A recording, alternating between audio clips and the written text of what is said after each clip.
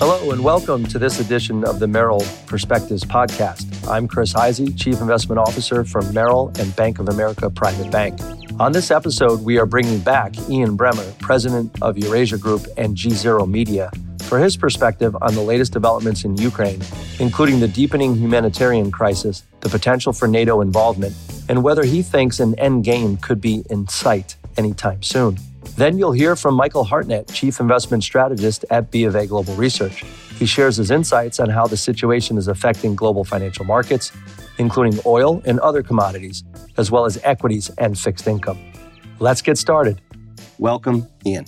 Chris, always good to see you. You too as well. Here we are. We talked a lot about the power vacuum that has been developing for a better part of a decade or so. Yeah. Accelerating right now. We're 3 weeks into the crisis in Ukraine.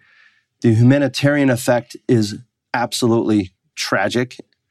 Take us through the latest developments now, and how do we move forward over the next few weeks, perhaps months? Well, maybe start big picture, because there are a couple of things that are very clear that have already happened, and there are a couple of big questions that are out there. A couple of things that have already happened is that the Russians will end up, and Putin in particular, will end up in radically worse position than he was when he invaded.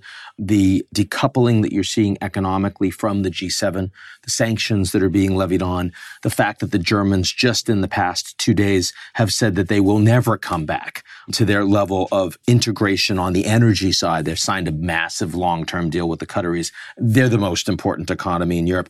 Everyone is following the German lead. Russia is an international pariah in terms of the advanced industrial democracies of the world. That's done. The Europeans are going to be spending vastly more on national security. They are going to take this on the chin economically. They're prepared to deal with that.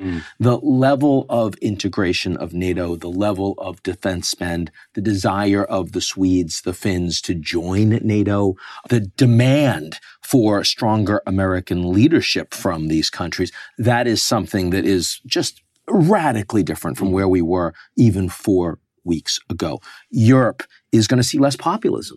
Macron is going to win his election with a slam dunk, not even a layup.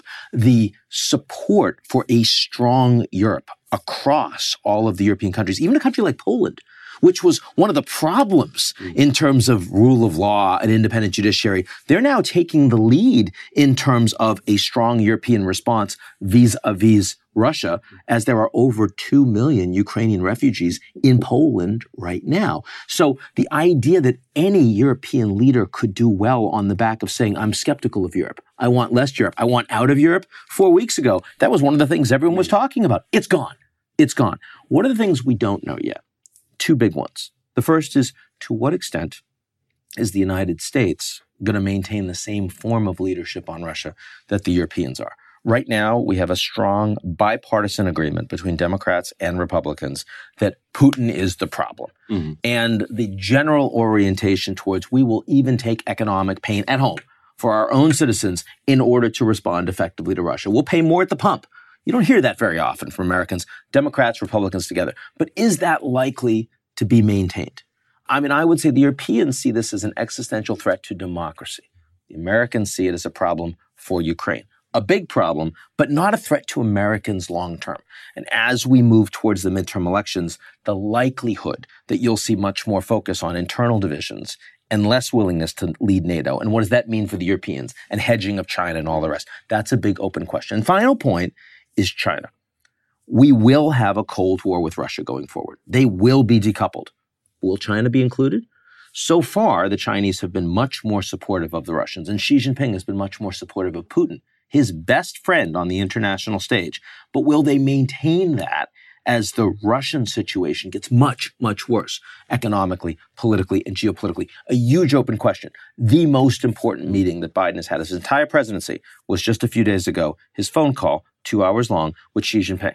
Nothing was accomplished. The Americans told the Chinese what their perspectives were, said, we will make you pay if you decide to help the Russians avoid and evade American, European isolation. So far, the Chinese have said, well, let's talk about Taiwan. They haven't yet provided military support to the Russians. They haven't tried to evade American sanctions. Is that going to continue? And what happens with Xi Jinping's best friend, who Biden calls a war criminal? That's a big question. So those are the big moving pieces as we see them right now. So speaking of moving pieces, shifts, speaking of geopolitical risk in general, you've been doing this for many decades. There's scenario analysis to all of this, and trying to figure out those scenarios is one thing. The timeline is another. Yeah. Take us through the timeline and potential end game possibilities with the conflict, and then coming out the other side. What does that mean? I mean, what's very interesting on the military side is that the ability of the Russians to actually take Ukraine, take Kiev, and overthrow the existing Ukrainian government increasingly looks like it's a step too far for the Russian military. And what we're seeing in the last few days is they're calling up some reservists and they're bringing some volunteers from Syria, from Chechnya, even from the Central African Republic. This is Russians calling those volunteers to fight on the ground in Ukraine. But they're not doing a general mobilization of Russian forces. And given that, the likelihood that Russia would be able to encircle and take a city of 4 million Ukrainians, the capital city of Kiev, looks like they can't do it. Now, that doesn't mean they're not fighting. And what we've already seen is that Mariupol, which is on the Sea of Azov, which means it's the land bridge between Crimea, which the Russians took, and the occupied territory of the Donbass, 430,000 Ukrainians. That city has been destroyed. The Russian government demanded surrender, or there will be military tribunals for citizens of Ukraine. This is no longer not targeting citizens anymore. Even publicly, there's no way for the Russians to square that with their policies on the ground. Already over 10,000 Ukrainian civilians dead on the ground in Mariupol. Will the Russians be willing to take their strategy in a city of almost 500,000 in Mariupol and apply that to other cities across the country that they can't take? In other words, will they level to the ground like they did in Aleppo in Syria, like they did in Grozny in Chechnya? Will they do that for Kiev? Will they use weapons of mass destruction? These are the questions going forward. In the next week or two, the likelihood of a negotiated breakthrough between the Russians and Ukrainians seems to be de minimis, close to zero. The likelihood that the Russians will continue to fight and potentially target more civilians, and that we could see a step change in the kind of death that we've had on the ground in Ukraine from the first few weeks when civilians were hit, but they largely weren't targeted in most cities. That's a big open question right now. Sanctions and other financial restrictions have been used. In many cases, very harsh sanctions. We know what's going on already with the Russian economy. Can that economy come back in the next few years, or are they in a depressive state for a very long period of time, in your opinion? Oh, I mean, it's a depression. There is likely to be a contraction of a minimum of 10 to 15% of Russian GDP this year on the back of an economy that was already underperforming, given 2014 sanctions from the last invasion of Ukraine, much smaller. The fact is that they're still presently making a lot of money because they're selling a lot of energy, particularly gas, to the Europeans at high market rates. Mm-hmm. That is going to be over. Half of that will be over within the year. Next winter, done. And within 2 to 3 years, it'll be over functionally. And the ability of the Russians, they don't have the infrastructure to suddenly move their entire economy to China. I mean, yes, the Chinese, absolutely. They can buy Russian grain. They'll continue to buy Russian arms exports. That's been important. They'll buy more energy. But that's very different from saying that there's any substitution effect. The impact on the Russian economy is functionally permanent. And this is not only the 11th largest economy in the world and going down real fast, but this is also one of the most important commodity producers in the world. We're talking about grain. We're talking about a lot of rare earths. Of course, we're talking about oil and gas. And so the knock-on impact for the global economy is going to be extended. There's no question. So you talked about grains, big importer, big exporter, I should say, of a variety of different natural resources, not just energy to Europe, but as you mentioned before, grains, wheat. Is there a food crisis? There's a food crisis. There is a food crisis. We are now about to enter the planting season, and the Ukrainians, for example, they have no labor. to engage in that. Seed is not in the hands of the people that would need to be able to plant it presently. Fertilizer, massive challenges, and export controls coming from the Russians, who are incredibly important in terms of potash, for example, going into fertilizer. I mean, the Ukrainian harvest, and they're the 5th largest exporter in the world of wheat, is basically a lost cause.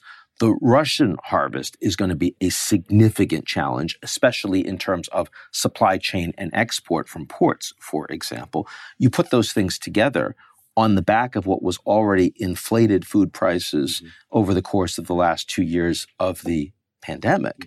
And in terms of the global economic impact, this is probably the single most important issue. I mean, you have about 9 million people that died of starvation in the last 12 months in the world. That number could honestly be an exponential step change. It could be 10x over the next 2 years on the basis of what we are presently seeing from Ukraine and from Russia. And this needs to be the top issue of the IMF spring meetings coming up shortly. The global economies must respond immediately because it's the poorest people in the world that are going to be affected by this. So speaking of immediate response, is there a point in the conflict, is there an activity, an event that brings NATO more involved outside of just sanctions? Is there a certain event by the Polish border, again, something close to NATO bases or something like that, that would bring that coalition together in a more forceful way? Look, since you and I spoke just a couple of weeks ago, we've already seen missile strikes from the Black Sea to 1,000 kilometers away, Lviv, which is the major city in Ukraine on the western border. In other words, only a few miles away from Poland. What's the possibility that as you see more of these missile strikes, one might inadvertently hit Poland? It's not zero. What about cyber attacks on these frontline countries? What about terrorist attacks? The Russians view NATO engagement in this fight, NATO provision of weapons, NATO provision of intelligence to the Ukrainians, allowing them to fight the Russians more effectively. They consider that to be warfighting. And the Russians, in 4 weeks, have already taken more casualties in this fight than the Americans did in the wars in Iraq and Afghanistan in 20 years. So this is real for Putin, and he will respond. But I want to be clear that the NATO countries do not want direct confrontation with Russia. They want a proxy war. They want to help the Ukrainians, but they don't want to go directly in. So look, there have been plenty of places where we could imagine an accident would be a problem. Just in the last week, we had the prime ministers of Poland, Slovenia, and the Czech Republic get on a train and go into Kyiv, a war zone. Which, I mean, to be fair, only a little bit of bombing was going on at that point, but there was bombing going on. What would have happened if one of those leaders, or all three, had been killed by the Russians when they were there? Would there be a direct response by NATO against Russia? Of some form, I think the answer to that is yes. Right now, I can tell you that there are no circumstances where there would be a direct response that would show either a no-fly zone, that would lead NATO planes to be in direct confrontation with Russian planes, or sending NATO troops, even peacekeepers, as the Polish government has recently floated, into combat in Ukraine against the Russians. But as we see direct Russian intervention, cyber, disinformation, terrorism against NATO frontline states, that could change. And so I think it is important to understand that while we're now focused on a war in Ukraine, the Russians see this as a war against NATO, and it is certainly plausible that over time NATO will see this as a direct confrontation against Russia. Let's bring it full circle. Let's get to any positive developments. You talked a lot about the NATO alliance coming tighter together that was unforeseen 4 weeks ago. In addition to that, as we hopefully get through this, what other positive developments worldwide on the world stage do you see coming out of this? A few. 4 weeks ago, you would not say that Democrats and Republicans would agree that Putin was a bigger problem for them than their opponents across the aisle domestically. You would say that now. It may not last, but for the time being, that's a positive. I think the vote in the House to strip Russia of normal trading status was 424 to 8. In a country like the United States, unheard of. But this is a big confrontation. So that's one. I would also mention Japan. The fact is that the Japanese government is now taking refugees from Ukraine. The Japanese government is providing defense support for Ukraine. For the Japanese, that is an enormous deal. That's the kind of step that you're seeing from the Germans in terms of 2% of their GDP going into defense. I also would say, even though it is clear that the Chinese are far more supportive of the Russians than they are of the US or Europe in this fight, so far, the Chinese have not provided military support to Russia, and they have not attempted to directly evade or breach American and NATO sanctions against Russia. And that is a big deal, especially given what the alternative would look like. Ian, always great being with you. Thank you for being with me here today. It's my pleasure, Chris. Now let's go to my conversation with Michael Hartnett for his perspectives on how the Russia-Ukraine conflict is affecting global financial markets. Michael, we just heard from Ian Bremmer on his insights on the geopolitical landscape. And given we're 3 weeks into the crisis in Ukraine, the destabilization of the energy markets, financial markets in general, changes in the dollar, the difference of performance between Europe and the US. What's going on right now in financial markets with the accelerating crisis that is happening in Ukraine? Well, I think three things, Chris. I think one, there's a much greater appreciation of commodities being an asset class that, some money, needs to be dedicated towards, because we are seeing not just oil prices rise, but also nickel, wheat. This obviously is something that feeds through to number two, which is that, the bond market is quite weak. And I think that while, war inevitably gets people thinking about commodities, perhaps the impact that it's going to have on the bond market is going to be even greater, because it's going to open up greater spending on defense, energy independence, Europe, which of course has been under austerity for the past 20 years. So perhaps there's a real sort of sea change with regards to, the bond market too. For equities, it's a little bit of a tug of war. Obviously, recession risk has risen because of the Ukraine, and that's why a lot of the cyclical stocks, have got hit hard. Some of the banks got hit hard, and there's been some rotation to technology. But, I think really what's happened within the equity market is a big flight to safety. That's really been the primary move. You speak with global asset allocators every day. Yeah. Talk to us about a lot of the flow work that you've done and some of the indicators you're watching. Are we close to a buying opportunity here? Yeah. All things considered? Well, I think sentiment, as you say, is very poor. And often when sentiment is very poor, it's a good idea to start nibbling at the markets. I think the great difference here, though, Chris, is that while everyone speaks a bearish game and everyone has a whole list of big worries that they have, partly because you didn't really have an alternative to stocks the last couple of years. I mean, commodities, no one was thinking about, 2 years ago. Bond yields are incredibly low. People are still stuck in equities. So I think that while there is a case for a rally in equities, just because it's simply very oversold and everyone's very, very bearish, it's not like people are starting with incredibly low allocations to equities. And so I think the case for this providing a great long-term entry point is very, very low. Short-term entry point, it could well be. Taking a look at what's going on right now, we talked about it being 3 weeks into the crisis. Yeah. Tough to see an end game here at this point.